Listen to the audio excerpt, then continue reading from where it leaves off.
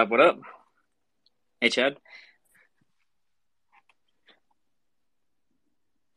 Yo, yo, how's it going? What's up, man? Another good week. GM. T&M.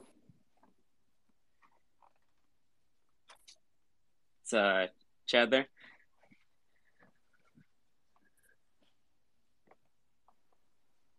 Yep. Good morning.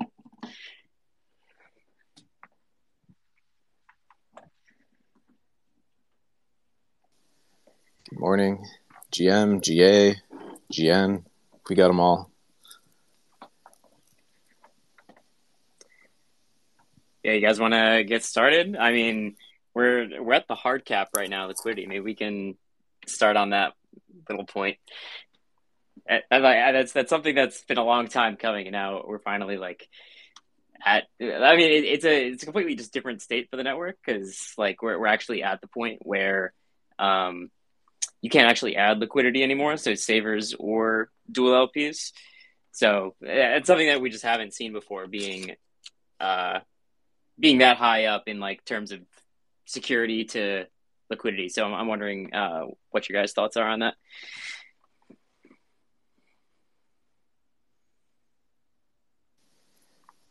Yeah, I guess it's kind of bittersweet. It's probably much due to the rune price and just like altcoin prices kind of across the market. I mean, I'm sure liquidity's been. You probably have maybe you guys know the stats a bit better than I do, but yeah, I don't know like how much of that is due to new liquidity versus just like the market action, but probably not the way to hit the cap that we would all have hoped. Yeah, it's almost all due to rune price basically. And yeah, just the amount of total rune in the pools versus the total amount of rune in the bond module. Uh, and with the change to effective security, I think we talked about this on the last space, but with the change to effective security, where there can only be enough rune in the pools that that's equal to two thirds of the lowest bonded nodes. So like basically what it would take to Sybil attack the entire network. That's the hard cap for liquidity. So for security, you can actually add liquidity past that point, and that's the point that we're at. And basically, yeah, it's just because of rune price going down and bond staying about the same, liquidity staying about the same. So when the value of that rune dips below the cap, then you can't add any more liquidity to the network. So at this point, basically, you can still make swaps and everything like that, and you can even swap synths. That was a recent change that was just made where you can actually still do arbitrage and swap synths even though we're at the hard cap because that doesn't really change security, but you can't actually add more liquidity to the network to stop it from getting too top heavy, so to speak.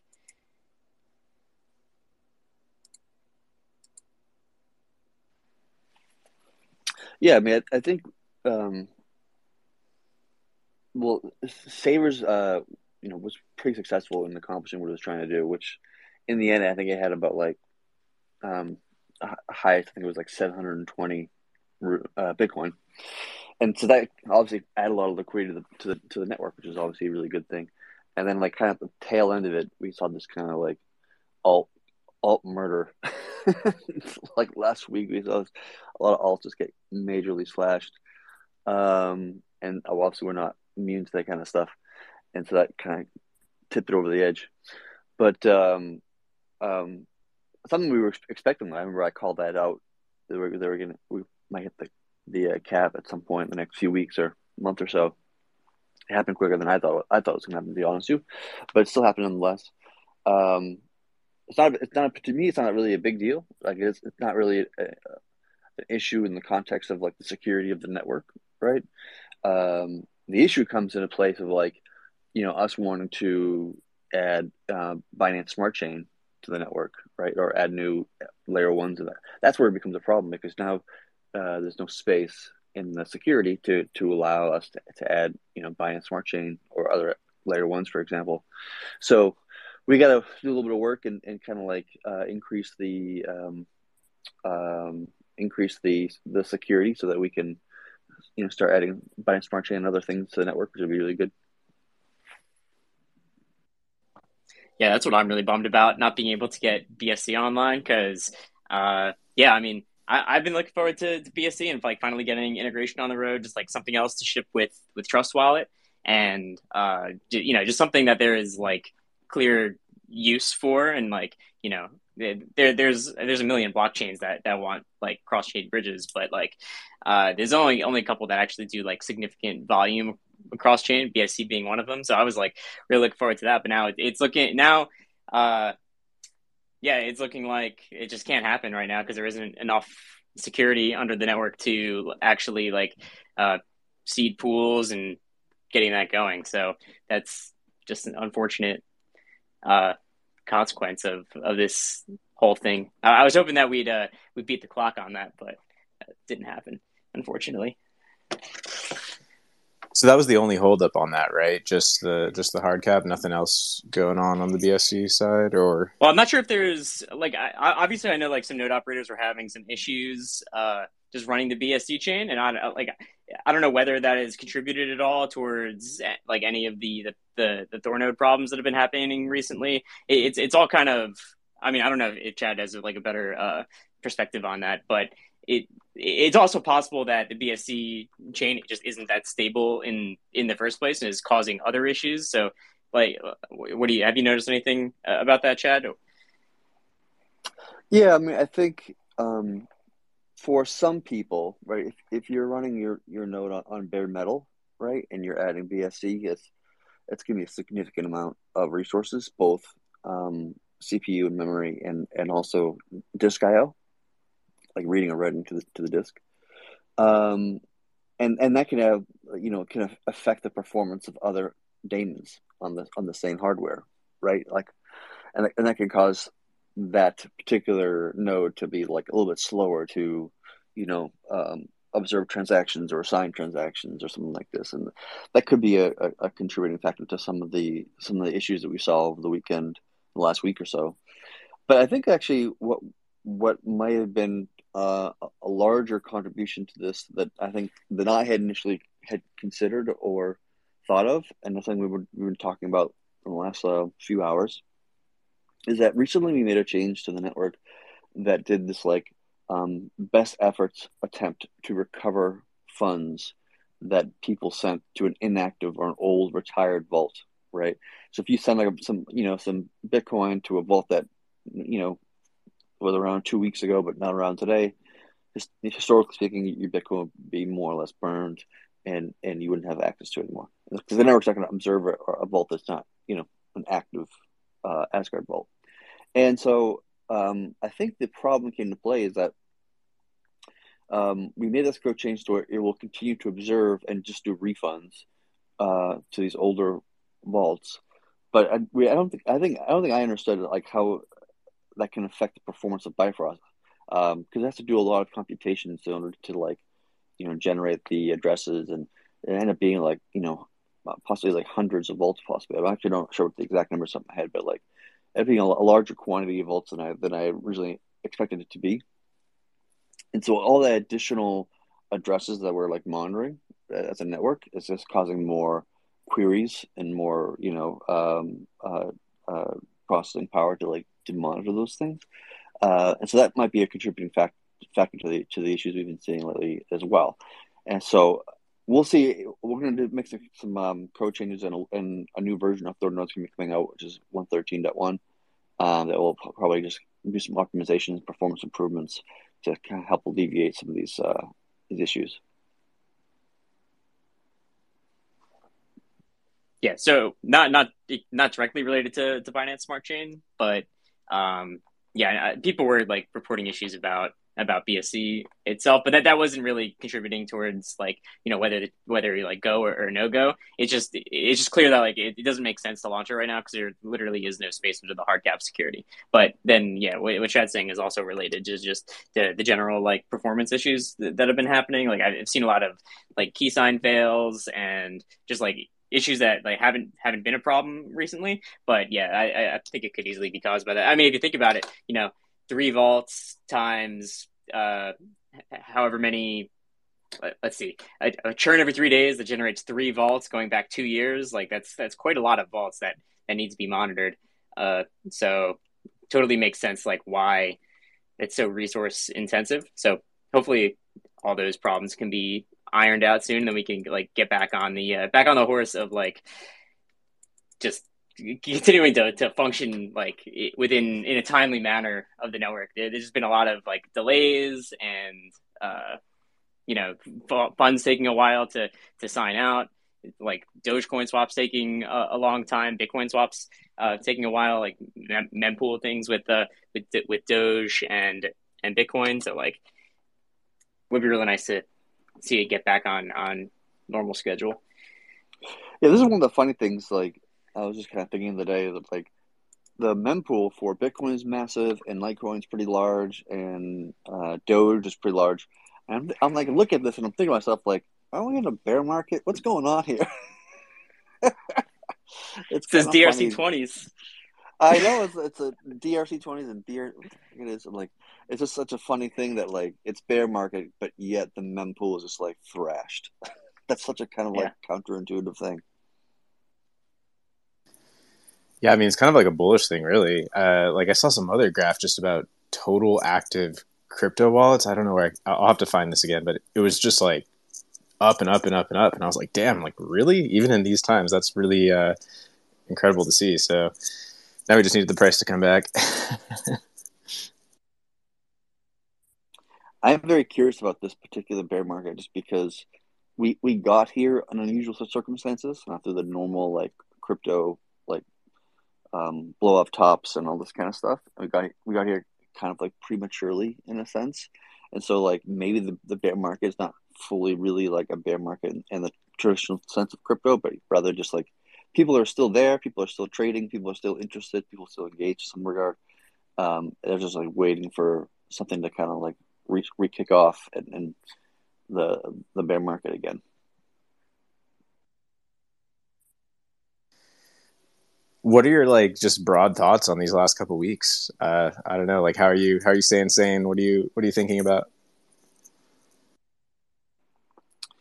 What do you mean, like in terms of like crypto, or in terms of THORChain, or Oh, I meant broader, like just all of crypto. Like it's just kind of a wild time once again that we're just like not just talking price, but just like all this regulatory stuff, and I'm sure that got you worked up and thinking about stuff. um, yeah, I mean, I should probably not make any comments about regulatory stuff. That would be the smarter move for me. But I think in general, I always tend to stay focused on what's happening. Like get rid of people are um, understandably reactive to prices and market situations and that kind of stuff. But I always just kind of stay true to like what are we shipping? What are we doing? What is the actual fundamental value of things? Is that value going up or is that value going down?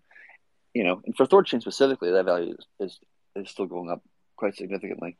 And in the market in general, I think there's a lot of like things happening outside of THORChain in the crypto markets that are like kind of interesting stuff. Like Uniswap V4, where it was announced the other day, for example, right? That could be a really interesting thing. So like there's a kind of a disconnect in my mind between the sentiment and the fundamentals, right? The sentiment doesn't really match the fundamentals in my mind. So because of that, I kind of, for the most part, shrug off, the sentiment because it's just what people do. Like I feel like crypto especially is very overreactive to news. Like when something good happens, people are like blow it out of proportion, and when something that's like bad happens, they blow it out of proportion, like on the downward, motion. So it's just like people are just very reactive and emotional and reactive to the things that happen in the market. So um, Binance being kind of like sued by SEC and Coinbase as well.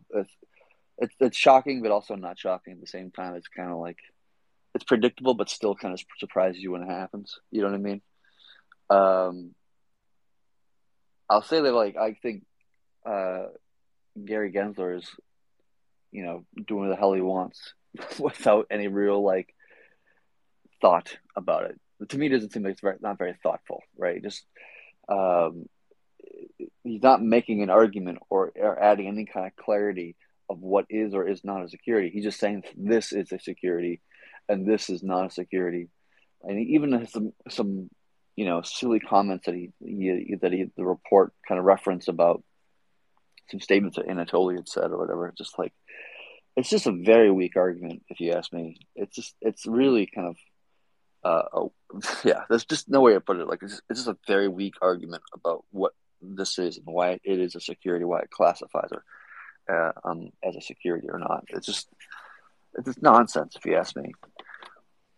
Yeah, totally agree. And it's largely just distraction from what's actually going on and like the stuff that we're building. And I mean, at least to me, it makes it more clear that like what we're doing is actually important and bringing like true, you know, true decentralized exchange to the market, and just like continuing to iterate on top of that, and like really building this layer where people can move across chains. Like obviously, like, it's been kind of hammered home over the past couple of weeks, but I think anything that comes out of that end of things just makes it more clear that what we're doing is like not only important, but necessary to happen. Like if Binance.us becomes a crypto only exchange, I think that kind of validates everything that that we're doing here. Not that it's not validated already, but it just adds further validation to that whole premise of being a crypto only exchange. Yeah, I mean, obviously this whole SU thing should like make it even more clear of why we need something like a THORChain in the industry. Like, if we're going to rely solely on Binance to get us cross chain, like, that's obviously not a good thing.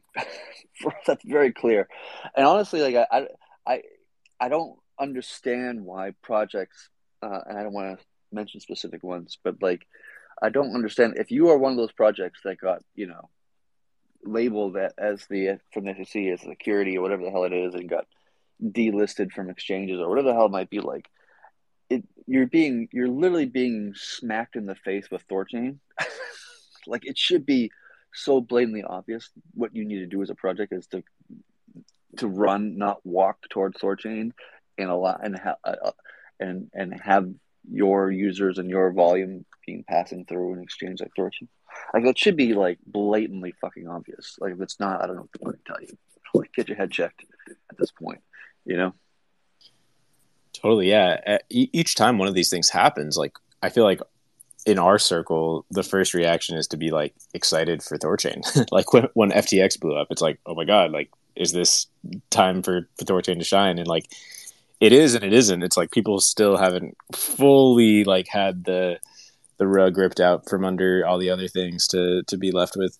Yeah, like, who knows what it'll take? But I mean, so many things are being built and pushed, and like integrations and all that. So like, it's happening, whether it's fast or slow, it's happening.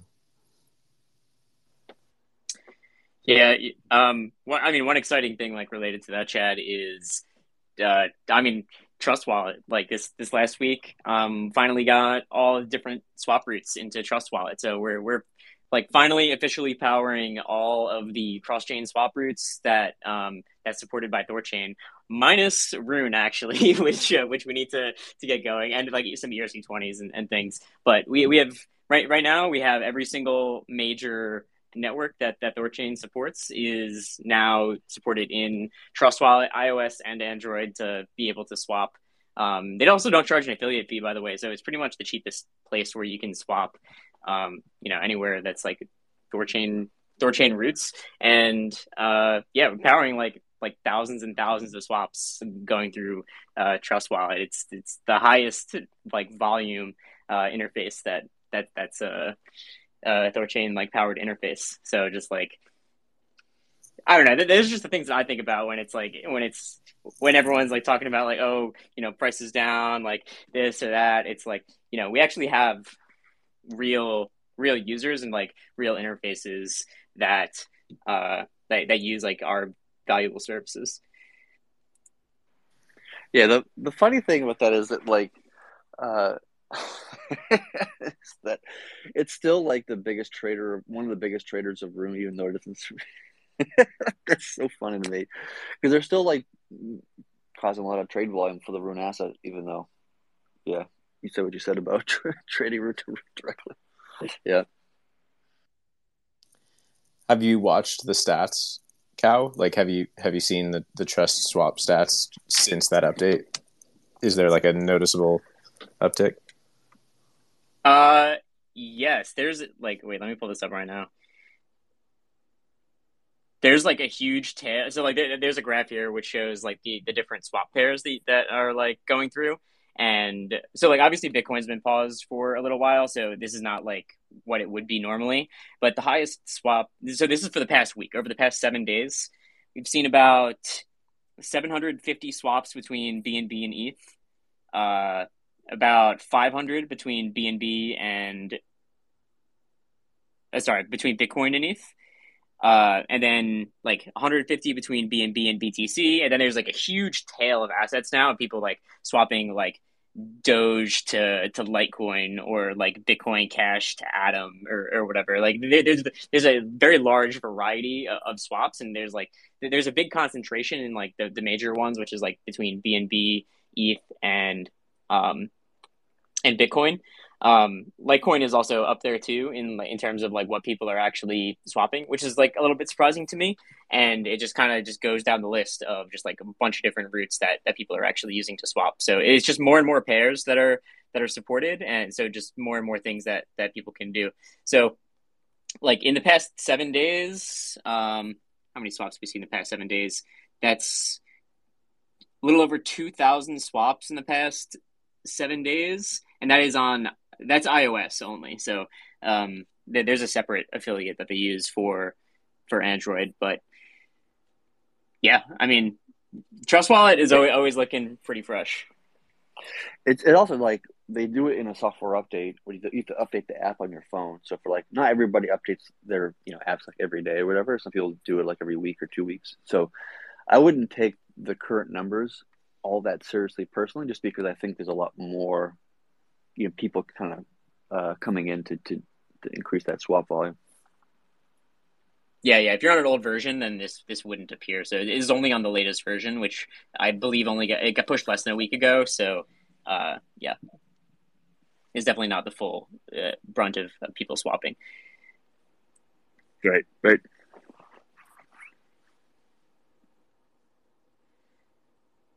exciting because it's like that's just a huge like area of users where people are just making the swaps, and like they don't need to know or care where it goes. And we see big swaps coming through like pretty much every single day. And I've been seeing like big outbounds coming from THORswap and coming from Trust Wallet, like real people making like real big swaps.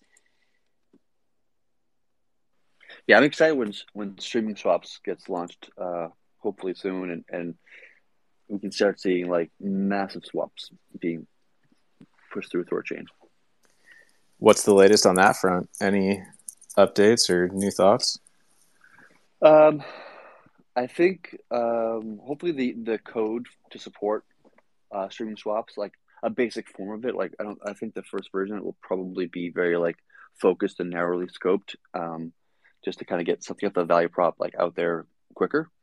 That'll probably be in the next like major version, like 114, for example, maybe 115 possibly. And then at that point, it just becomes a little bit of testing. It should be pretty quick and easy to launch that feature, I think. But I think we should be just a few weeks or maybe a month away from it, I think. Yeah, because I mean, it looks like at this point, so we can't launch BNB because that's just kind of off the table with the hard security cap. Lending, there's still analysis being done on lending by Block Science, who's been doing a lot of work behind the scenes to just do some modeling around lending, and just like they're doing a lot, especially like playing out the different like risk scenarios and just like making it very clear and obvious, like what the failure cases are, like what are like good positions to be in, what are bad positions to be in. Like it's very comprehensive what they're doing, and they're still in the middle of it. Yep, absolutely. I think lending probably won't be launched for maybe a month from now, just because we wanted to give Block Science more time to do more modeling and validation and blah blah blah. and document, and also very importantly, like documentation of like documenting from a third party perspective of like where are the failure cases, where are the risk fit like factors, what are these, and it's just so everybody we release a document that's very clear and concise, and everybody can read it and understand what it is, what it's not, what's expected, what's not expected, so forth and so on. So yeah, lending probably won't happen for a little while, but hopefully we can, before that lands, we can get streaming swaps kind of snuck in. Awesome. Yeah, that'll be huge. Hey guys, thanks for adding me. So Haven't been here in probably 6-7 months, so I'm kind of out of the loop, but it's depressing times right now. But I had a couple questions. I've been in the Rune BUSD LP for like a long time, and I noticed lately well, first off, I guess the ads have been frozen. Did that happen recently, or I guess I must have missed yeah, that. so we were just talking about that. That's the hard cap of liquidity on the Okay. network. So yeah, it's you can't add liquidity or savers while the hard cap is hit. Okay, got it. Is there like a timeline on when that might change, or? So that's a function of the rune price essentially, and how much is in the bond. So either rune price needs to go up, or the bond needs to increase relative to liquidity. Okay. So, but it's weird because when you go on Thor, and I'm sure you just talked about it, so sorry if I'm beating a dead horse, but when you go on THORswap and you look to withdraw, it's showing like 0% of the pool.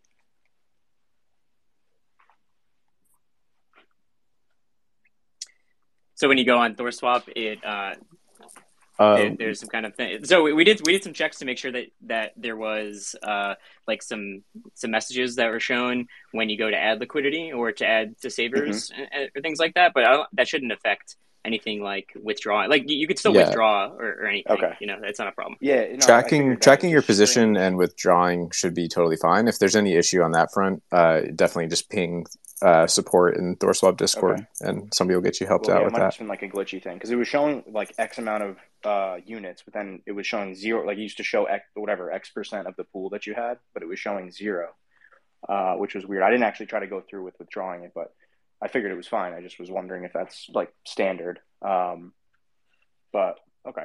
Anyway, and I mean the other thing too is I'm sure it's just market dynamics. I'm not like a full-on expert with LP structure and like how it works, just the bare bones. But I was definitely noticing that it wasn't, generally, and I guess it's probably a function of low volumes and low swap volumes and things like that. But LP units were definitely not rising with Rune dropping as much as maybe in the past it has, or as much as I would have thought.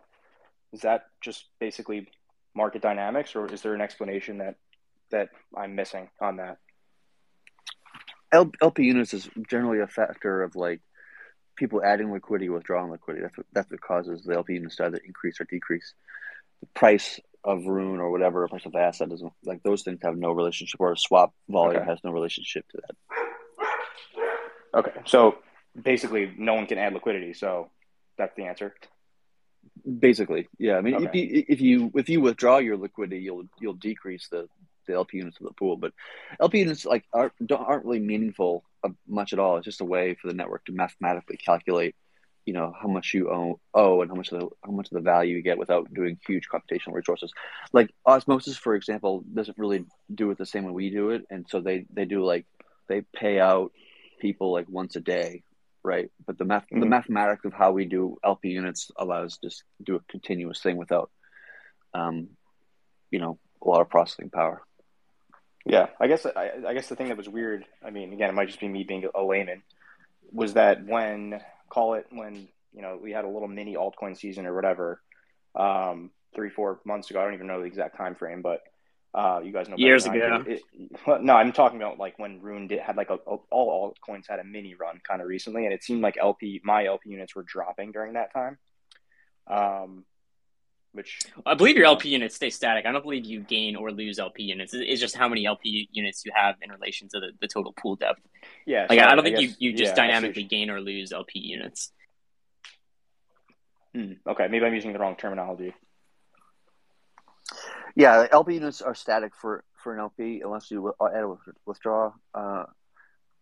Savers units, which is basically an LP unit that's like designated by the protocol for the savers people and synthetics, that can dynamically change because of price movements. Maybe But I'm your talking LP of the units, amount of actual rune, because like I added rune single sided. oh yes, yes, Yeah. So I was kind of framing the yeah, question wrong, I guess. The Oh, level so of it's rune that an I had was dropping as asymmetric. prices rising. Yeah, asymmetric, Right. right? yeah, yeah. That's right. Like rune's price performing well or poorly against the asset will change the number. What gets you to either to experience a permanent IL, permanent loss. And so if your rune's price falls relative to asset, you have impermanent loss in that scenario, and you don't take impermanent loss. If rune goes up, you'll also experience impermanent loss, but because rune's price is going up and because of how dual LPs work and with synthetics and all this kind of stuff, you actually, I guess it depends on such a situation, but you actually might gain in value in that scenario, even though you lost a little bit from IL. Depends on the situation and how many cents there are. Yeah. Blah, blah, So blah. in this specific situation, like if rune's price is going up and you're in a single-sided, you're in an asymmetric LP with just rune, you're selling rune as rune price goes up. So as the rune price goes up, you have less rune in your position, if that makes sense. Because LP always sells the stronger asset and buys the weaker asset. So if rune price is moving up, then it's selling that rune for BUSD if you're in the rune BUSD pool. So that's pretty much what that's what happens when you're in an LP essentially on any AMM. If the price of that asset is going up, then you're selling it for the other asset. If that makes sense.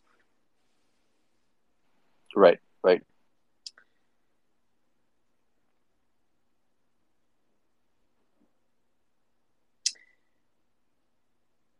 I also have Zervo requesting to come up. Hey, Zervo. Yeah. Hey, can you guys hear me? Oh, he left. Hey, what's up, Zervo? Yep. Okay, great. Yeah. Sorry to switch the argument. I mean, not the argument, but the conversation from LP to Trust Wallet. Because I've always been curious about that relationship. It was a huge, in my opinion, a good partnership. They're obviously we all know that they have a lot of users. And I'm just wondering if they ever gave you guys any feedback, like how the integration or how the what their user feedback is showing, because I'm just they have 5 million users and the swaps are pretty good, right? But I'm wondering why, how to get more. Why are their users are not swapping more, right? Or they're not aware of it? Is it a learning, a training issue or something like that for these mobile users? Have they gotten any feedback of any kind of stats or whatever behind them normal users doing swaps and what their experiences are and what needs to be improved or they're happy with it? And just curious to hear what they think about it. Yeah, I mean, I've seen some stuff. So, I don't think they collect any direct feedback about it. I don't think there's a rate your swap experience thing. Although I think that's a good idea and something that they should do. But I don't think they've collected direct feedback like that. But I have seen things on Twitter and talk to their team quite a bit, obviously. And they're very tight knit, internal group kind of finance type organization that's very tight to themselves, I would say. But they haven't really provided any negative feedback around anything that we're doing. They're super excited to get things online, get things rolling, and just see swaps come through. It's been very good from them. As far as letting more users know, I did make a tweet yesterday about some marketing, and I can't say too much right now, but that's something that I feel that I'm very, very close on. And so there's been some stuff in the works to make sure more users in general know, and definitely more Trust Wallet users making their first swap and doing some swaps. That's something that I've been directly working on, and something that we're right on the precipice being able to do it. We just need Bitcoin to hold out a little bit longer. The pauses that over the past couple weeks have been some challenges, and obviously there's nothing we can really do if we're trying to do a campaign or something like that, and Bitcoin goes down. That's definitely not a good look for us. So Yeah, I think we just need is that a couple because like you small were things. like Yeah. is that like nodes were not upgrading or something like that? I just didn't understand why it was paused or in that. And maybe I got in late, and I don't know if you guys covered it or not. And I'm just wondering if what was up. Yeah, um, so basically there was like a bug in the code that was probably introduced like shortly after the Terra collapse happened, so a little like about a year ago. And there was the bug that was introduced and like it was just sitting there kind of dormant in the code. And then we got into some extreme scenarios with Bitcoin because of the mempool being huge and blah blah blah, and all these things happening along with buying a smart chain. Daemons are running on bare metal boxes, causing them to be might be a little bit slower. Plus the inactive vaults thing I mentioned at the beginning of the conversation. Like there's like a plethora of things that's all kind of hit simultaneously that just caused this bug to like show itself. That normally would never even get to the case where it would even be an issue. And so once that happened, we realized, oh, hey, there's an issue with how we're managing gas for rescheduled transactions, blah blah blah. And like we can fix it and carry, and we've already fixed it. It's already in 112, we believe, and like it's already been solved and fixed, whatever. And so that's the reason why, because we don't want to cause nodes to get slashed inappropriately, and so we wanted to make sure we had Bitcoin pause, fix the issue, and then go ahead and resume it, which is what we've already done.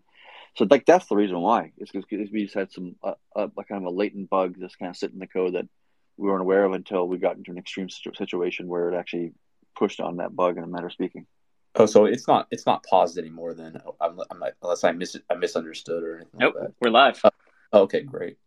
Hey, good job, guys. And I was just like the last question I had was like related to I'm super excited about that loan. Loans is like really exciting. And is that going to be if someone wants to just take a loan, is that going to be like you have to go through the THORChain site and do it, or is that going to be through like different portals like Trust Wallet or like THORSwap or Thor Wallet? And, what's the idea behind that? Yeah, with all of THORChain capabilities and features and that kind of stuff, it's nothing specific to like going to any kind of THORChain site. It's just about UI just supporting the feature or not, right? In the end, like you don't even necessarily even need you know a UI. Like technically, all you could just sign the transaction like by hand, literally. You could literally do that if you really wanted to. I wouldn't recommend it because it would be quite difficult. But like just sign a transaction on Bitcoin. That's the only thing you actually have to do. Like that's the only requirement here. So like any wallet that's willing to sign that transaction for you or make it easy for you to accomplish that task, is fine by me. So I think we probably won't see huge adoption in UIs like Trust Wallet, for example, in the beginning. We wanted to do like a kind of a soft launch of lending first, kind of test out the waters, make sure there's no issues or bugs, whatever, before we kind of like start pushing it harder. I know like THORSwap has already got their UI ready to go, so probably when we launch lending, THORSwap will be probably one of the first UIs to support it for sure. But it'll be a slow ramp up, I think, with getting more UIs and such to utilize it. Ideally, I would love to see this being like happen, like even within sex, such as exchanges supporting this lending concept, right? And offering the service, possibly, Amazing. maybe. That'd be crazy. Yeah, I know Lens and Shapeshift are also interested in doing front ends for lending, so that you can expect those pretty much out of the gate as well. Great. Appreciate it, guys. Thank you so much. Yep, no worries. Yo, Finblow. Hey guys, it was great to see Trust Wallet support AVAX and Doge and the others. Just curious, and sorry if you mentioned it already, but do you know if they have any plans to support swaps to and from native Rune? Yeah, we're trying to get them to do that next. We're sometimes it's a cat herding process, you know what I mean? So yeah, we're working on it. They're working on ERC20s and things. So yeah, we should definitely. We'll get there. We'll get there. We won't rest until we see Rune swaps on Trust Wallet. Cool. Thanks. Yeah, they're a big wallet and they got a lot of things going on, and So I get they're being a bit slow in the uptake, but like I totally get it. Like I don't necessarily blame them or whatever. Like it makes sense to a certain extent. So we just have to be patient in this community. Yeah, exactly. Like, especially when you're talking about a wallet that serves tens of millions of users, like Trust does, they are very slow to, as they should be, and cautious to deploy new things, test things. You know, we're not in any rush to get this thing like feature complete. And not that we're not in any rush, but we're definitely not like rushing them to just ship. We want to make sure that things are like tested thoroughly and that they're comfortable with everything that they're doing. And so far, it's just been great feedback from them. So we're really happy to see all the roots go live on Trust. And yeah, hopefully we can bring it to some more users soon and really get the word out there that you can do all these kinds of swaps. So I would look out. Hopefully we can get that going in the next couple of weeks. We have some good plans on that.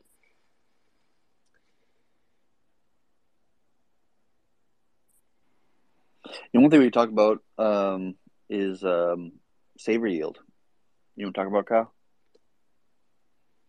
Yes, saver yield. So I believe what just passed the vote actually is it's a sliding saver yield. So in the past, saver yield is 50% of the total yield going to that pool, I believe. So this would essentially bring down saver's yield, and reason for that being synth utilization is greater than 50% of the pools, and we're also at the hard cap, so POL can't deposit into the pools themselves. So so basically what needs to be done is, since liquidity can't be added to the network, like we can't continue to like incentivize people to deposit in savers because it's not even possible to deposit in savers. So what just passed is a sliding curve where the network changes the amount, the ratio of the total liquidity fees, how much it gives to savers and how much it gives to LPs. So I believe at 50% synth utilization, it gives like half of what it currently does. I believe I'm not exactly sure on the exact numbers of this, but I believe it should see at least a 50% decrease in the yield for savers, since we're at or above the 50% synth utilization mark. Chad? Say that again? I believe that we should see a 50% decrease in the savers utilization for like Bitcoin, for example, because we're at the 50% mark, and lower than that for pools that are very low synth utilization, like Doge or BNB. Yeah, I believe that's true. I think in the current Mamirs, it is tweakable, right? We got a couple levers we can pull on to push it up or push it down, right? So we have the ability to fluctuate, or not fluctuate is the wrong term, but the ability to adjust as we need to, as we want to on the protocol. But I think that's what its starting position is probably going to be. Yeah, and I mean, this is something we kind of discussed last week, and nothing that has come to be from a protocol perspective. But what are your thoughts about incentive pendulum and moving that to be in line with the hard cap? Because I don't know, at least from my understanding of things, and this is really one of the things that impressed me about THORChain when I first learned about it is this whole mechanism that really defines the relationship between security and liquidity, which is the incentive pendulum, changing where it gives rewards based on where it's needed. And right now I think there's a share factor of 33% going to the LPs, even though we're at the security hard cap, right? So I'm not sure whether that was going to go to a vote or an ADR on whether we're going to move to change the incentive pendulum to go off the effective security rather than the total security of the network, or if you've had any other discussions about that. Yeah. Well, let's touch upon savers first, then we'll touch upon this concept. So when this goes live, it's not live yet, by the way. First of all, it passed a kind of a symbolic vote within the node operators, and so it'll probably go live um, this week at some point, or within the next week or so. But the potential issue here, if you ask me, is that if you get savers to leave, then that creates an effect sell pressure on the Rune asset, right? So people are withdrawing one asset or withdrawing the Bitcoin, which means people are trading and dumping the Rune. So so I'm worried about that aspect to it, right? About is this going to create more of an exodus of savers than we want to see, and by extension of that, create a larger degree of Rune sell pressure than we want to see. That's one thing, right? That will also cause the TVL to drop some, which I think is not necessarily a bad thing right now because we wanted to add buying THORChain and all this kind of stuff. But that's the first part, and the second part is it's similar to that, is what you were just saying about adjusting the pendulum. Like doing that right now may not be the best time to do it. Although I'm not necessarily against the concept of doing it. I'm just more or less saying getting LPs to leave now in a time when ILP is quite high, right? And so we would just we would tell a bunch of LPs to get the hell out, pay them a good amount of Rune and IL, and then possibly maybe some of them decide to sell their Rune instead of just holding the network. They had a bad experience maybe, or whatever the hell might be, and maybe they're a little bit salty about getting their yield change underneath them, whatever it is, and then having that kind of a reaction to it. So that's why I'm thinking that changing the pendulum at this stage, at this moment, is probably not the best time to do it. The best time to do it is at the top of the bull, right? If we could magically wave a wand and pick when we want to do it. So, in my opinion, we should probably hold off on that, on making those kind of pendulum changes, if you ask me.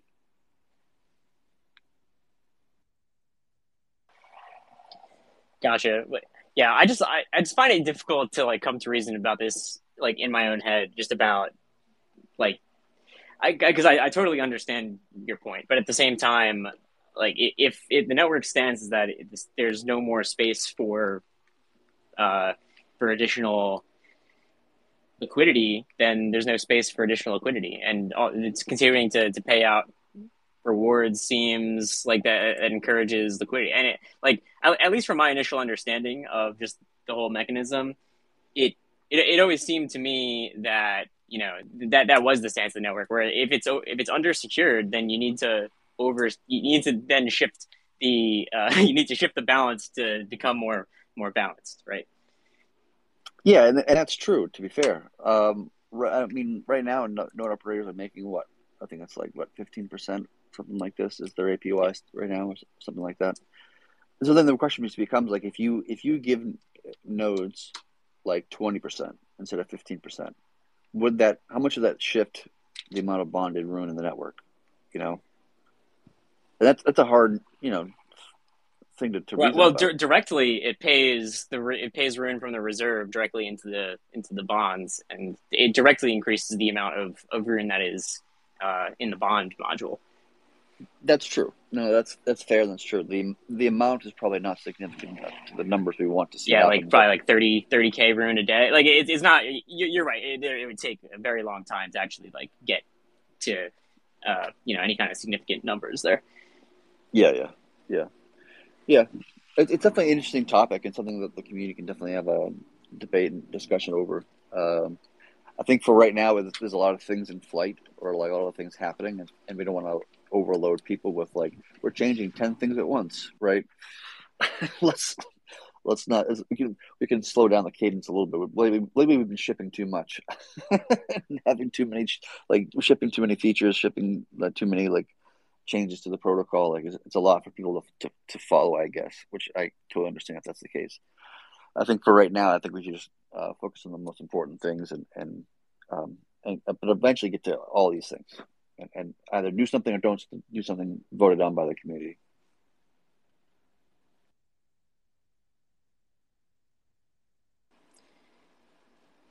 Yeah, so about the Sabres yield, is that like the final solution that you'd like to see for the Sabres yield, or I think you're advocating for something different, or yeah, just do you think that's just the best way to accomplish like what we need to? I mean, I personally, I'm not a fan of the change of the to Sabres yield. I think that the problem that I have with it is that it's trying to solve an issue, right? Which is we're having too many synths in the network relative to what we want to have, and its solution is not um, economically aligned to the problem. It's economically aligned to something else, which is some yield between LPs and savers, and some balance between those two individuals based upon how much risk and reward savers want and how much risk and reward LPs want, and what is the kind of like the optimum thing between those two people, those two class people. That's detached from the actual problem we're trying to solve, which is how much synths exist in the network, right? For the network's benefit, which means deeper pools, right? So because it's not actually aligned to the problem, it's just solving it through some other mechanism. Um, it's probably either going to undersolve the issue, undercorrect the issue, or it's going to overcorrect the issue. One of those two things. Which one? I don't really know. We'll find out. You know, either savers are sleepy, and we cut their yield in half because of this vote that just happened, and they don't even notice, they don't even care, they don't even leave, right? Or everybody's paying attention, savers are paying attention, and they think that new yield is not good enough to warrant the protocol risk of the protocol holding their Bitcoin, possibly, or whatever their own calculus is to determine whether or not they keep their Bitcoin in there or not, or they don't want to pay the fees to leave, or they mind paying the fees, or they don't mind paying the fees, whatever it might be. We'll find out through the market of how reactive the market is to this kind of yield change up for savers.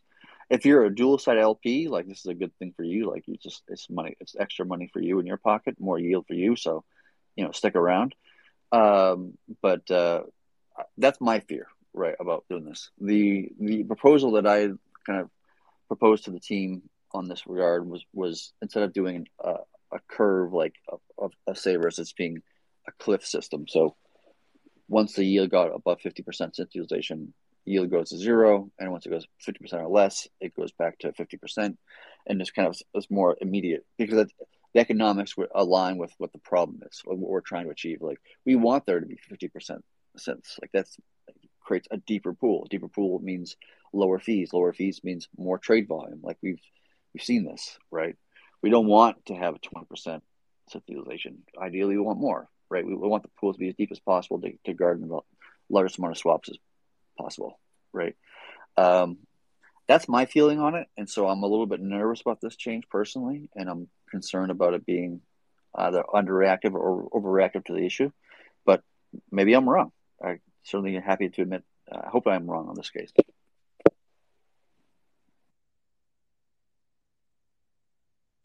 Yeah, I mean, how do you wrestle with the fact that obviously we want more liquidity, but we also have hard cap and a limit to how much we can actually have on the network. So like that's just where things get a little difficult and hazy for me, just like looking at the path forward.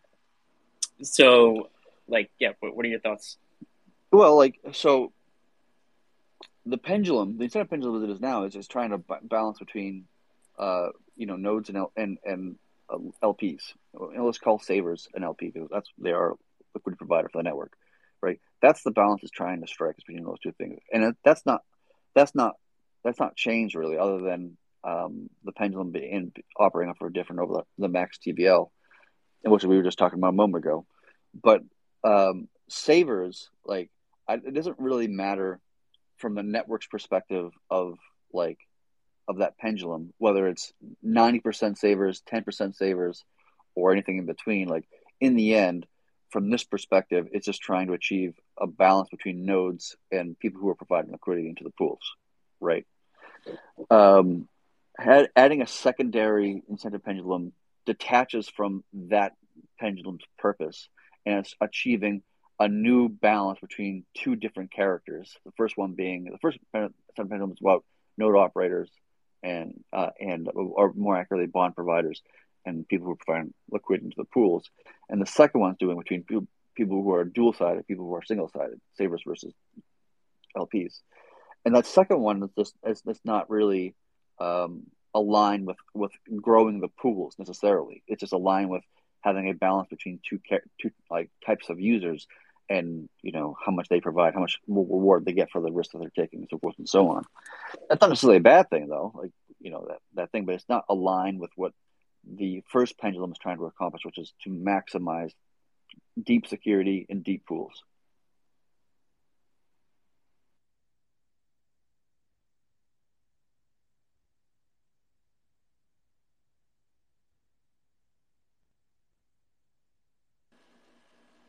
Yeah. I mean, yeah, totally understood. Just figuring out how to actually grow the pools like dual sided is like kind of the crux of the issue then.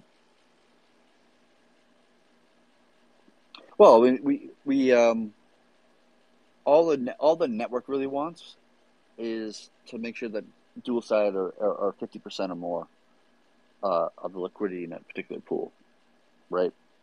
Within that context, growing the actual total amount of liquidity in the pool, that is a different topic or a different angle of conversation. Do you know what I mean? Like, yeah. How do we grow? How do we get deeper pools? Like, I mean, I would love to see the TVL of THORChain to be a billion plus or multi billions in our pools, and I think we'll get there eventually. To be honest with you, but how we accomplish that is not the conversation about how much savers yield getting versus LP yield. That's not going to get us to a billion TVL, right? I don't think that's going to accomplish that by itself. We need something more. We need more things fighting in that direction than just twiddling with saber yield. It has to be things like lending. It has to be things like streaming swaps, things that like really provide significant value and would drive value into those pools in a meaningful way. Who's on the other side? Just curious. Like, I would love to hear like the other argument, for it, because it sounds like, I mean, it already passed, right? Yet then hearing kind of like the case against it is interesting. So I don't know. It'd be interesting to hear hear both sides. Yeah, well, I mean, I could like give an argument for the case for it. I mean, the case for it is that something needs to be done about the savers yield, and this is like a simple solution that maybe it's not the the best solution for this problem, but it is a potential solution for this problem, and I think it definitely needs to be monitored, like whether this is like the right solution or not, and we can adjust as necessary. But I think this is something to like get out there. It's something that seems like a reasonable fix to the problem, and does attempt to solve for the issue of too many synths in pool need to lower the amount of synths in the pool, and we can monitor and see whether it works, whether it doesn't, and then adjust as necessary. But I think this is just that it originally started as something that's like, okay, yeah, this seems like a reasonable solution. Let's get it in and get it merged and get a vote on as quickly as possible.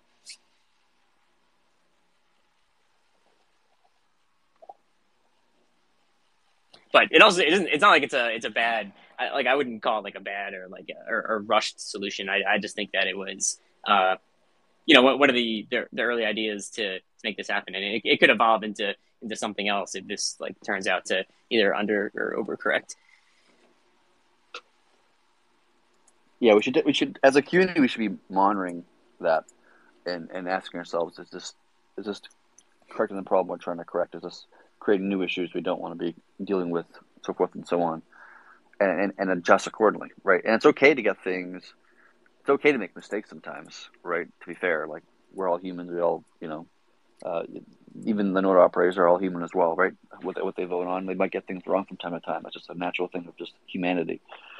But the important thing is that we don't put our heads in the sand and just kind of ignore facts and reality and what's actually happening, and we be honest with ourselves and honest with the community about like this is working or this is not working, and what do we want to do about it.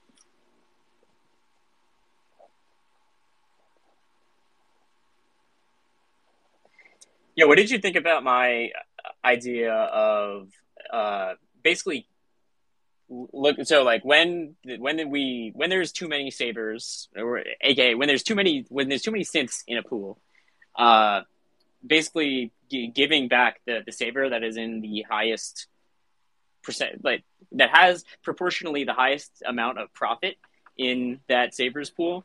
Uh, Basically cashing them out and giving them their initial capital back. Like, I'm curious to hear what you actually thought about that idea. Because it seems to me like it seems like a fairly equitable way to moderate the amount of synths that are in the pool, while keeping with the basic promise of synths being like this, no IL single sided product.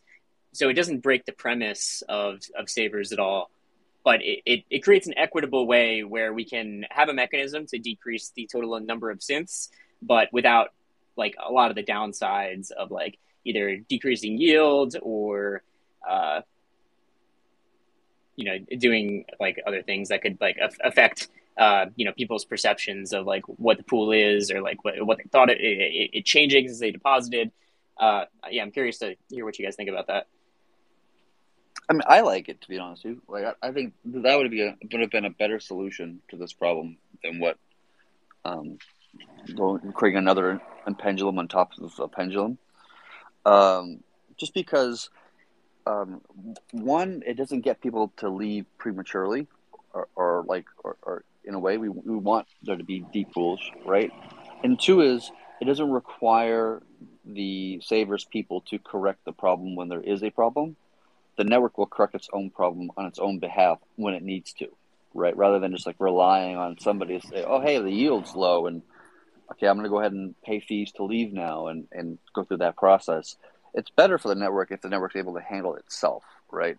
Not rather than asking nodes to handle it for them. So I'd personally much rather do that than what we're doing now personally, but that's just my 2 cents. Wait, just to clarify, you're saying the saver with the largest pool share would essentially just be like kicked out, but then it affects very few people. So like my idea. So this is just my idea on like how to like another method to solve this problem of problem being too many synths in the pool. Synths being the largest utilizer of sabers. So the idea of mine, which is like I don't know whether people support this or not. This is just my random idea that you find there will be one saver that is the highest PNL, like the highest percent gain over what they initially deposited, and then that person like reasonably is the most profitable saver on the network. There's always going to be a most profitable saver. So you choose the most profitable saver, and then you say, well, congrats, you're the most profitable saver, but we can't support any more savers on this network. So here is all your Bitcoin back.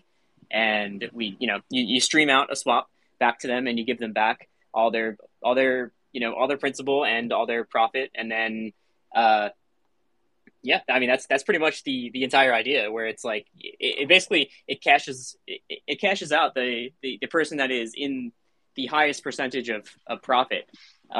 Because I mean, to me, that seems like the most fair way of doing it. You could do it the largest, but it seems that would have its own problems. But yeah, I would go a little bit further, and you wouldn't reject the individual fully. You would probably just do a partial. Yeah, right? I've thought about that, and that actually probably wouldn't solve the problem, because if you partially do it, that creates a much higher mental thing going on, where it's like you have a position that like sometimes could get partially ejected, then you get some of it back, and you have to redeposit. By just cashing out fully, that like, so there's been about a total of like 10 Bitcoin earned by all the savers. Like 10 synthetic Bitcoin has been minted and given to the savers since like savers have started depositing. Even if you took out all that 10 Bitcoin, which is everyone's profit per se, like distributed around every saver, that doesn't really scratch the surface of the synth utilization. Like I don't think that would really move the needle at all. I thought about just like, yeah, you could just take the cash in people's profits and give them back the profits and keep the principal.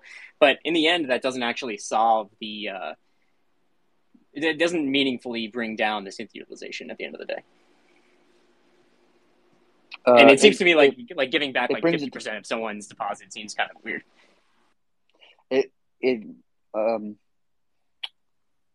It does solve the problem in the sense that you do drive down synth utilization to the specific amount that you're targeting. In this case, let's just call it 50%. So it just still accomplishes the goal, right? Like if you just do an entire position irrespective to the actual target we're going for, then you'll naturally overshoot it.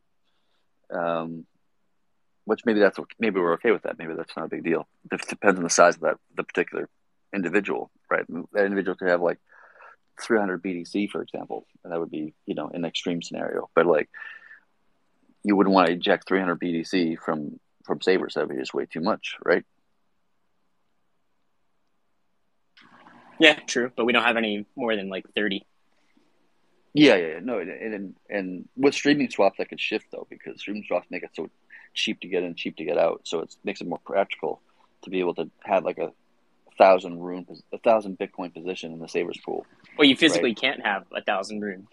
No, you really can't. You literally cannot now. I'm just saying that like we don't have somebody with the 50 Bitcoin position or whatever, just because the fees to get into that would have been absorbently expensive. And with streaming swaps, if we had streaming swaps this entire time, for example, like just roll back the clock and like we got streaming swaps working 6 months ago or whatever, then likely we'd probably have somebody who was more than 30 BTC. That we'd probably have somebody that was closer to 50 or even 100. And then we would want to inject that much BTC. Anyways, it's an interesting question. I do like the idea. I do like the approach. I would much prefer to have done that, but and it's something that I had floated to the community, this general concept, like a long time ago. When I floated the idea of negative interest rates, I also floated this concept as well. But neither one got too much traction in the community. So, yeah, negative interest rates to me that totally breaks savers, and like I do not like it solves the problem, but it breaks the product of savers. So that's why I like that idea as a concept that doesn't break the concept of savers and just keeps it as like an attractive product people can use, people can build on top of. But it it still solves the issue, but not without destroying the entire like premise of the product. It makes it not usable, in my opinion. Yeah. Yeah, to be honest, like it's not so much that approach doesn't actually really generate negative interest rates in reality. Like it says that it can do it in theory, but in reality, it probably would never even really get there. And if it did get there, the negative interest rate would be so minuscule in size that it would be basically zero. But it just creates the market psychology we want to get people to leave on their own choice. Yeah, but the reason that it breaks savers is because basically the entire product of savers is it's not tethered to the price of rune, where there's no exposure to the rune price, but that directly exposes the whatever saver to the rune price, whether like they understand that or not. The saver, if it's possible for the savers to get a negative interest rate based on synth utilization, that does directly expose that saver to to the rune price. That's true. Like with this one that was passed, right? Rune's price goes down. We just passed this whole vote thing. That's true now. Like, no, because that is just that's it doesn't take away from your earnings right, slash principal. But right? your interest goes down relative to Rune's price performance, or up. Right, but that is much more acceptable than the rest of the bit. Okay, but we're talking about the same thing. If interest rates go down, and then you're just like it just can't hit zero. Right, but I think the real difference is like, okay, it can go down, but it can't go negative, right? Like it can't eat into your principal. But what I'm saying is that like in practicality, it wouldn't go negative. Like on paper, it would, right? In terms of theory, like that's what you're reacting to. Is what the community's reacting to. Is like, oh, everybody's going to lose their money in a negative, blah blah blah. That's No, And it would never even get to the negative interest rate where and that would even happen. is your argument that if the minimum was 0%, that people just wouldn't leave because they'd just be like, whatever, like I'll wait it out? I don't know, to be honest with you. Like, it wouldn't surprise me if that was the case, right? Like, it's just because Savers is a product that was designed from the get-go to not be a product for degens who are like constantly checking their yields every day, blah, blah, blah, and just constantly switching their positions to something that's more profitable. Savers was really designed for the individual who just wanted to like set it and forget it, walk away, go on vacation and not check their phone every 12 hours to see if their yield is going one direction or the other. That's why, in part, it's 50% yield, a static 50% yield, just to create a very low cognitive idea, and that you don't have to worry about too much about your yield. Like it's fairly consistent to a certain degree. And so the product, people aren't really necessarily paying attention who are in Savers. I don't know what the percentage of people are who are like checking their yields every day and are willing to exit if it was 0%. But even if it did hit 0%, like you can just sit there and do nothing and then wait till tomorrow, and then interest will go back up because somebody else might leave, and then it becomes like a game of chicken, right? Like interest rates go to zero, me, THOReau, and Cow are all in the pool together, and we're just waiting for one of us to break. And I'm waiting for Cow to leave because he's going to pay the fees to exit. And then once he leaves, okay, now me and THOReau are kind of back in the green and start making an interest rate again, blah blah blah. Like that's not how. To me, the incentives there aren't the strongest, right?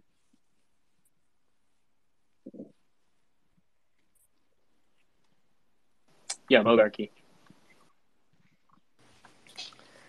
Yeah, I want to bring back an old topic that I don't think I've heard discussed in probably over a year. I think we went through several iterations of this back in the day, which was light nodes, aka vault nodes.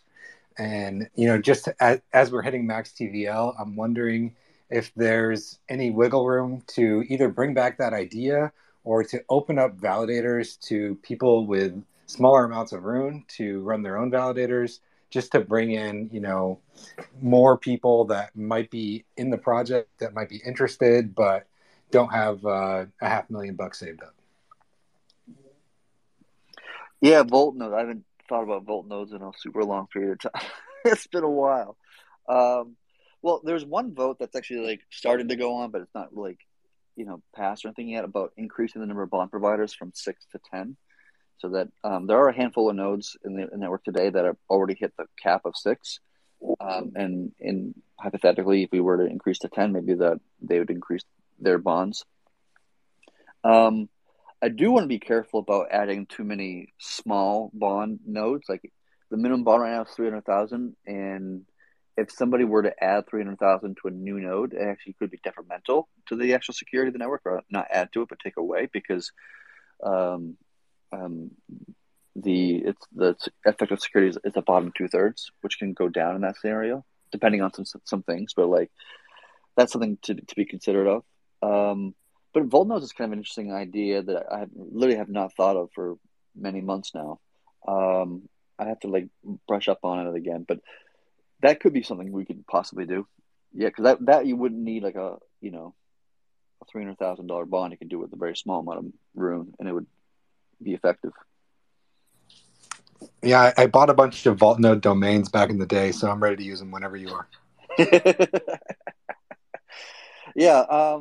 Yeah. Thank you for reminding me of that concept. I had totally forgotten about it.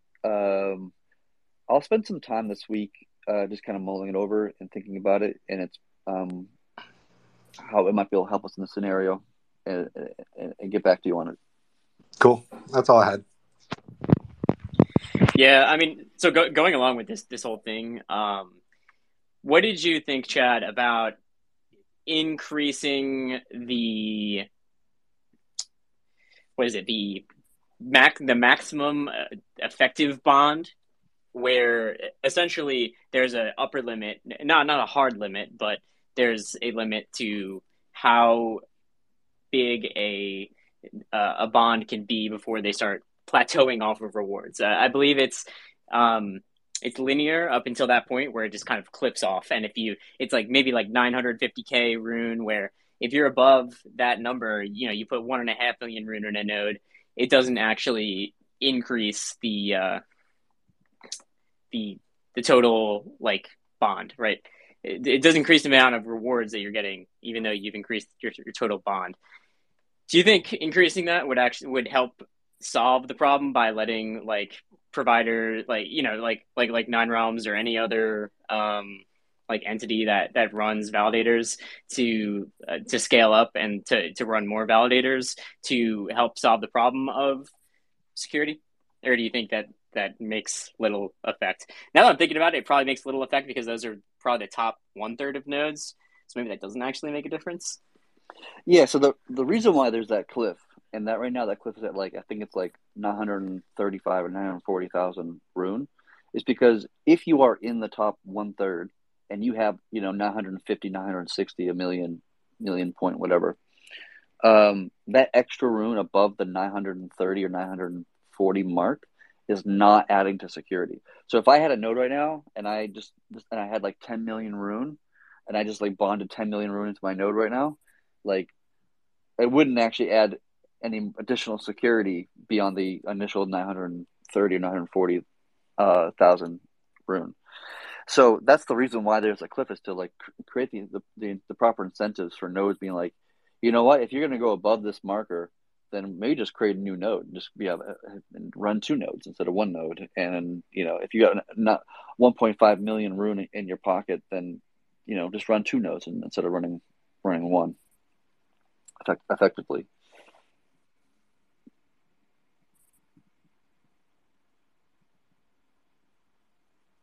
I mean, by doing so, you would actually increase the effective security, like the line in the sand, right?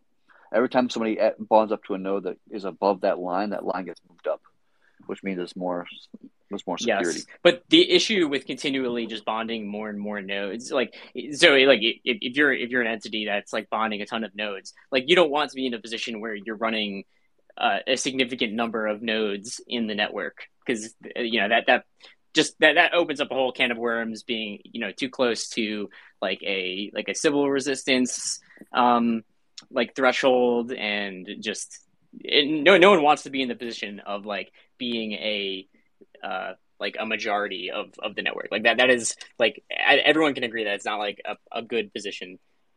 Yeah, but that's not the case now. Like there are a handful of community people, like THORChain Bull, and I think D5 Sammy is another one, and Nine Realms is another one, who just run a bunch of nodes and then people can deposit their rune to their nodes and blah blah blah.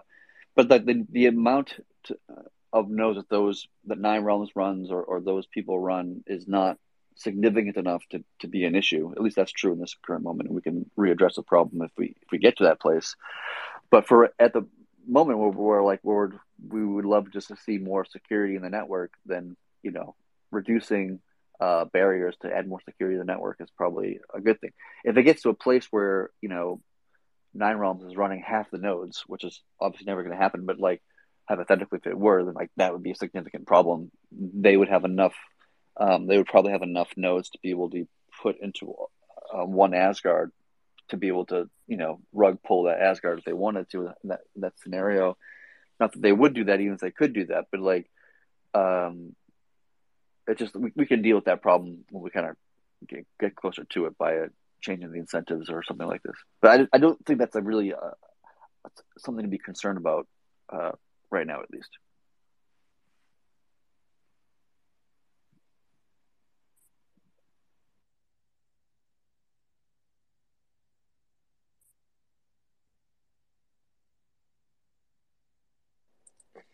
Brought up NL.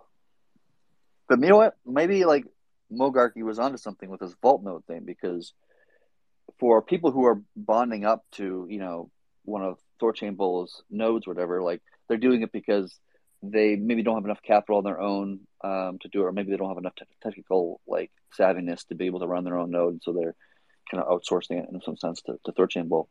And if you did the vault node thing, while the technical requirements are still going to be high, the same, the monetary requirements in terms of how much a rune is required to do that becomes a lot lower. You could do it.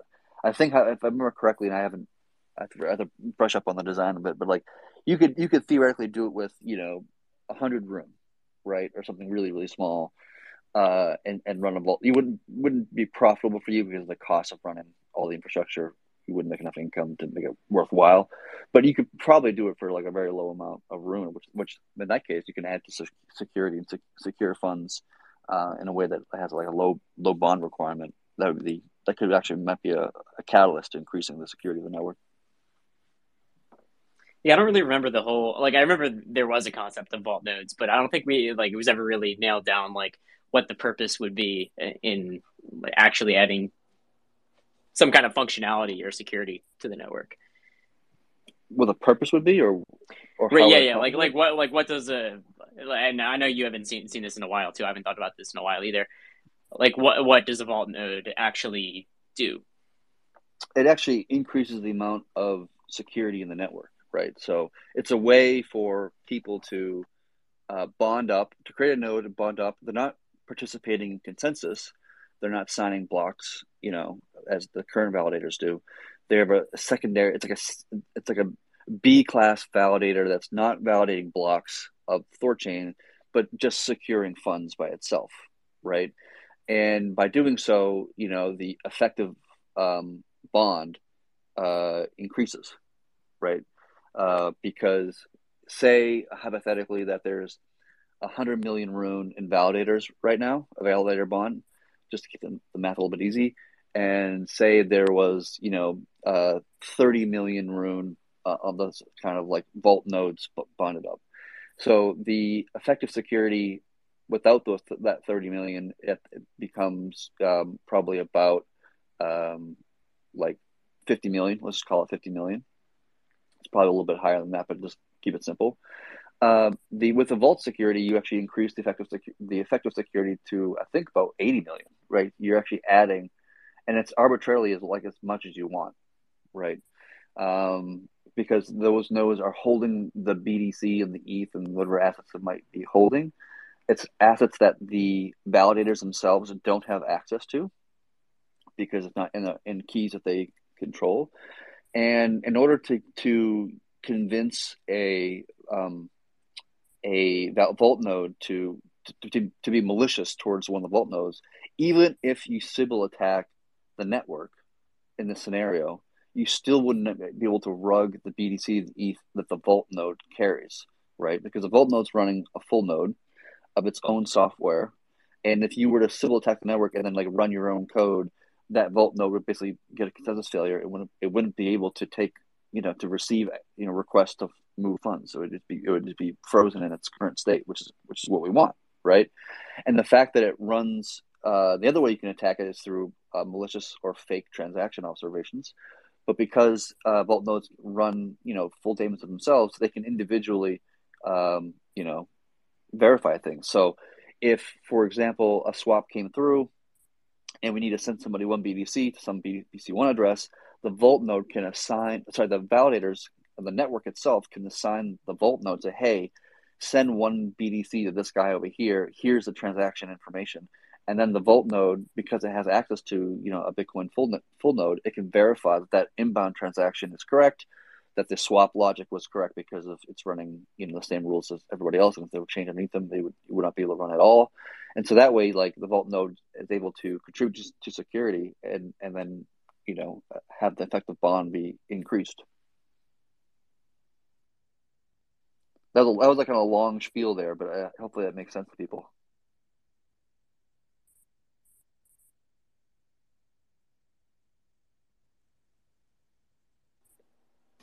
Yeah, I mean, if that's a realistic thing to explore, I that could really like turn the tides on increasing security and really gives like the average rune holder maybe not the average, because I guess there's still the technical requirement, but opens up like a new path to rune on rune yield, which is like kind of the holy grail that so many of us have wished existed. So I mean, if that can be possible, it'd be incredible.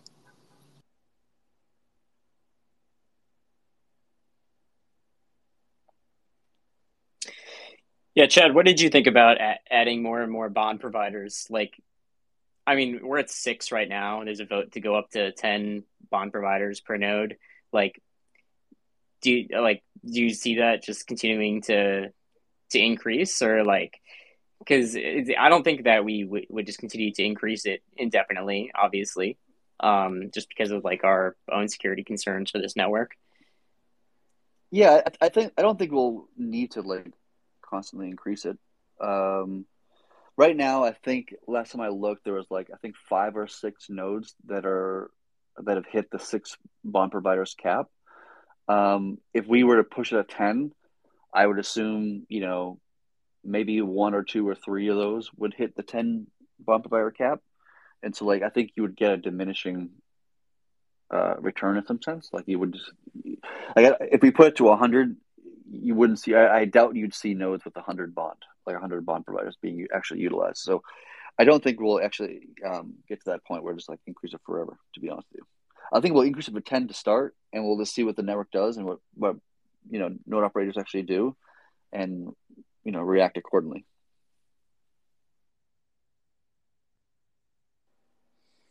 Gotcha. Yeah, because I mean, like, yeah, I understand. I guess I understand the concept of the of what the vault node would be, but you're just getting more and more people because there's plenty of people that just hold like small amounts of rune, right? And it doesn't seem like it solves the problem of really um not that this is even the right solution to let like the masses participate in like security and being able to contribute a towards a node. That's really just like makes it so more people could run like a full validator, which is already a small subset of like of people who have the technical skills to run a THORChain validator. Right. It's not a simple task, especially if you're going to do that on bare metal.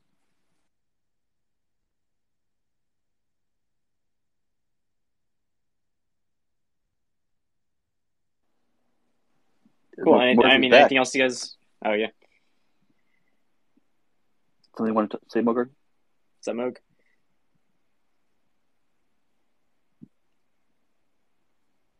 Guess not. I don't see him as a speaker on my end. Maybe Oh no, Twitter's he's glitching. I see him as a speaker on my end. Maybe it's just a Twitter bug. Weird. yeah. I mean, anything else you guys want to discuss today? What else is going on? What's going on? I feel like it's something I'm just forgetting. I there's something I was thinking of early in the conversation. I forgot what it was, and now I'm forgetting. I can't remember.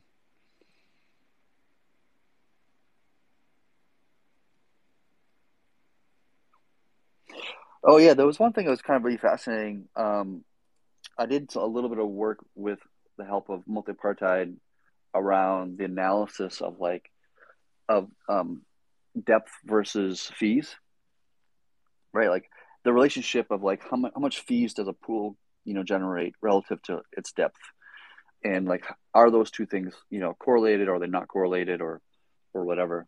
And I mean I kind of expected them to be correlated personally, but there were some people in the community that maybe did not feel that way. And it was actually really interesting to see like there actually is a pretty good correlation between those two things, that in part, like you can make the argument that in part one of the reasons why THORChain has been performing well relative to other dexes in terms of like trade volume and TVL is because savers and savers is contribute a lot of liquidity to the network, which also caused a lot more trading in those pools, and more fees to be collected, which is just like obviously really good for the protocol. And then also it kind of creates this really interesting thing of like if you look at any given pool, its depth in Rune and its liquidity fees that's collected in Rune, and you can divide those two numbers and you get like a line. You can see that line on the graph relative to other pools to kind of get, as an easy way to see like how how capital efficient is pool A versus pool B, right? For every rune that's added in TVL, how much fees and swap volumes coming through per rune, right?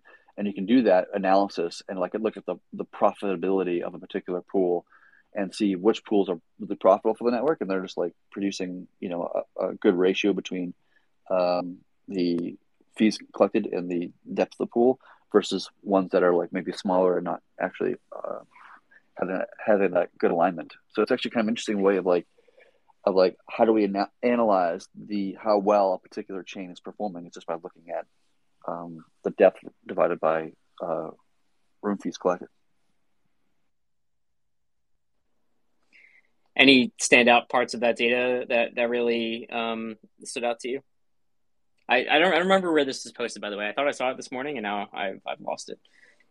It's in the economic design channel on Discord. Everybody wants to go check out the graphs and read into it. I think overall, like they're pretty well correlated to each other. Like there's not one that's like way above everybody else or way below everybody else. They're all more like they're fairly similar, but non-surprisingly, like Ethereum and Bitcoin are the kind of the best performers in this regard. And I think I want to say AVAX maybe or Gaia are like the lowest performing ones. Checks out. Which makes sense, right? And then the question becomes like, if we were to launch Binance Smart Chain and we had the space to do so, where would that sit, in this list of, chains? Like which one would it be, at the bottom of it? Would it be at the top of it? Right. And we don't really quite know. Probably Trust Wallet would be the biggest driver of that chain than anything else. And so we probably wouldn't see a whole lot of volume until Trust Wallet got their kind of like hands in the game here.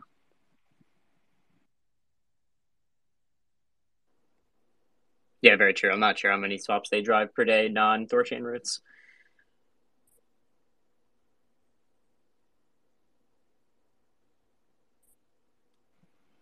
Anything else from the audience?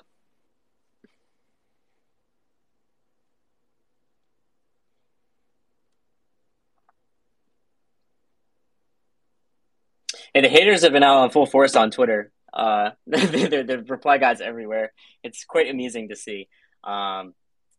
They don't give up, and but I mean it means nothing to like what's actually going on like behind the scenes and like in development of THORChain in general. So just blocking out the noise and keep building is what I'm doing. Yeah, man, that's all it's all about. Like it's easy to get distracted by price, and it doesn't matter if we're talking about bear market or bull market.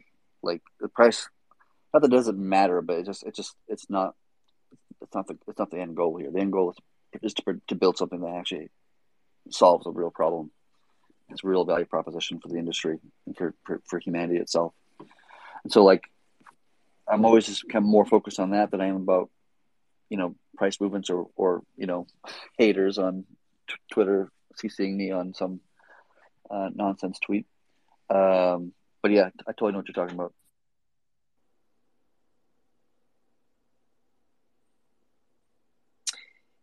Damn, I had something else I wanted to say. Oh, nope.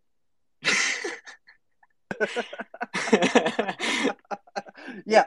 Nope. Yeah. It was right there.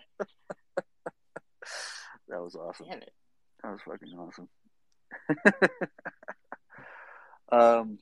Yeah, man. I think. Oh yeah. We're like right there with like so many like really game changing integrations and like I just really want to see these like go out and live, like things that are just delayed because of like just legal agreements and like things that are just take a while to get out there. And like, man, we're like so close on the precipice of like just releasing more and more like Trust Wallet level like integrations that like I just want to see them out so bad. Sounds like you got some alpha. But yeah, lots happening. Really exciting.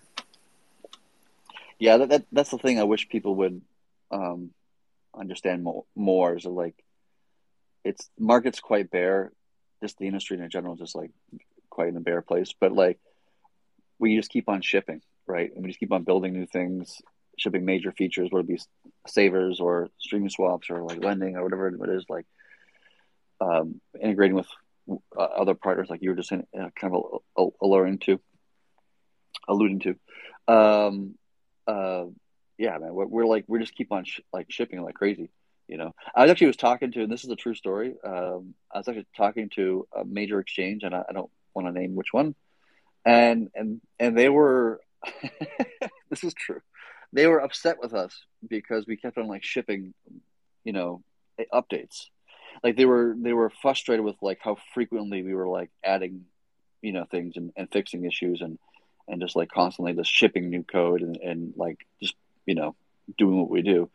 And I was just kind of laughing to myself, what do you want us to do? Just sit on our hands and do nothing? I mean, that's not what we do here as a team. We're constantly looking to ship new things and fix issues. Shipping too much. There's way too many things that are just going out at every given moment. Literally, that's the thing they were against. They were you're shipping way too much. I'm just oh, okay, weird.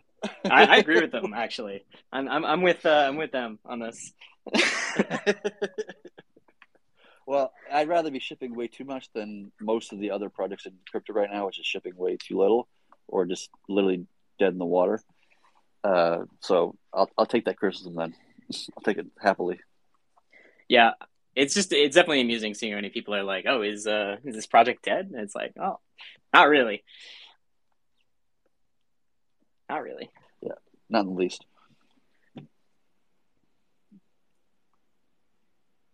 Anything else? All right, yeah. If no one wants to come back up, then we could wrap it up. Chad THOReau, you got anything? Call it quits here. No, I think I'm good. Definitely not dead. Lots of exciting stuff going on. We're out here. We're here. Everyone who's tuning in on these, it's going to be a historic time to look back on, I think, It's you actually weathered the storm and didn't just disappear. Yeah, man. Thanks everybody sticking around. Thanks everybody coming to the space and listen to me and Cow and THOReau just yammer on for an hour or two. Absolutely. We'll do it all again next week. There's a THOReau space tomorrow. If people check you guys integrated Wu-Fi. I mean, anything you want to drop about that integration? Yeah, so it's live with AVAX, and I believe it gives the best route on a shockingly high number of routes. I want to say I heard 50% plus or something like that. So we'll dig into it tomorrow with the guys from Wu-Fi on the space, and just to dig into what the secret sauce is that makes that possible. And now that's part of SwapKit, so anyone using THORSwap API, SwapKit, everything that comes with that to get in their own app or DEX or whatever, that's just another new route that'll give great better pricing on this new route. So yeah, it's just always exciting to see the aggregation and SwapKit just continue to be more and more effective. Amazing. Is it just AVAX routes? Currently, yes. Have to get back on what else might be in the works, but yeah, AVAX is what's live. Awesome. Yeah. I'll tune into that space tomorrow then. Thanks. All right. Yeah, let's wrap it up here for today. Cool. Wrap it up. Yeah. All right. See you guys. See you guys. Peace.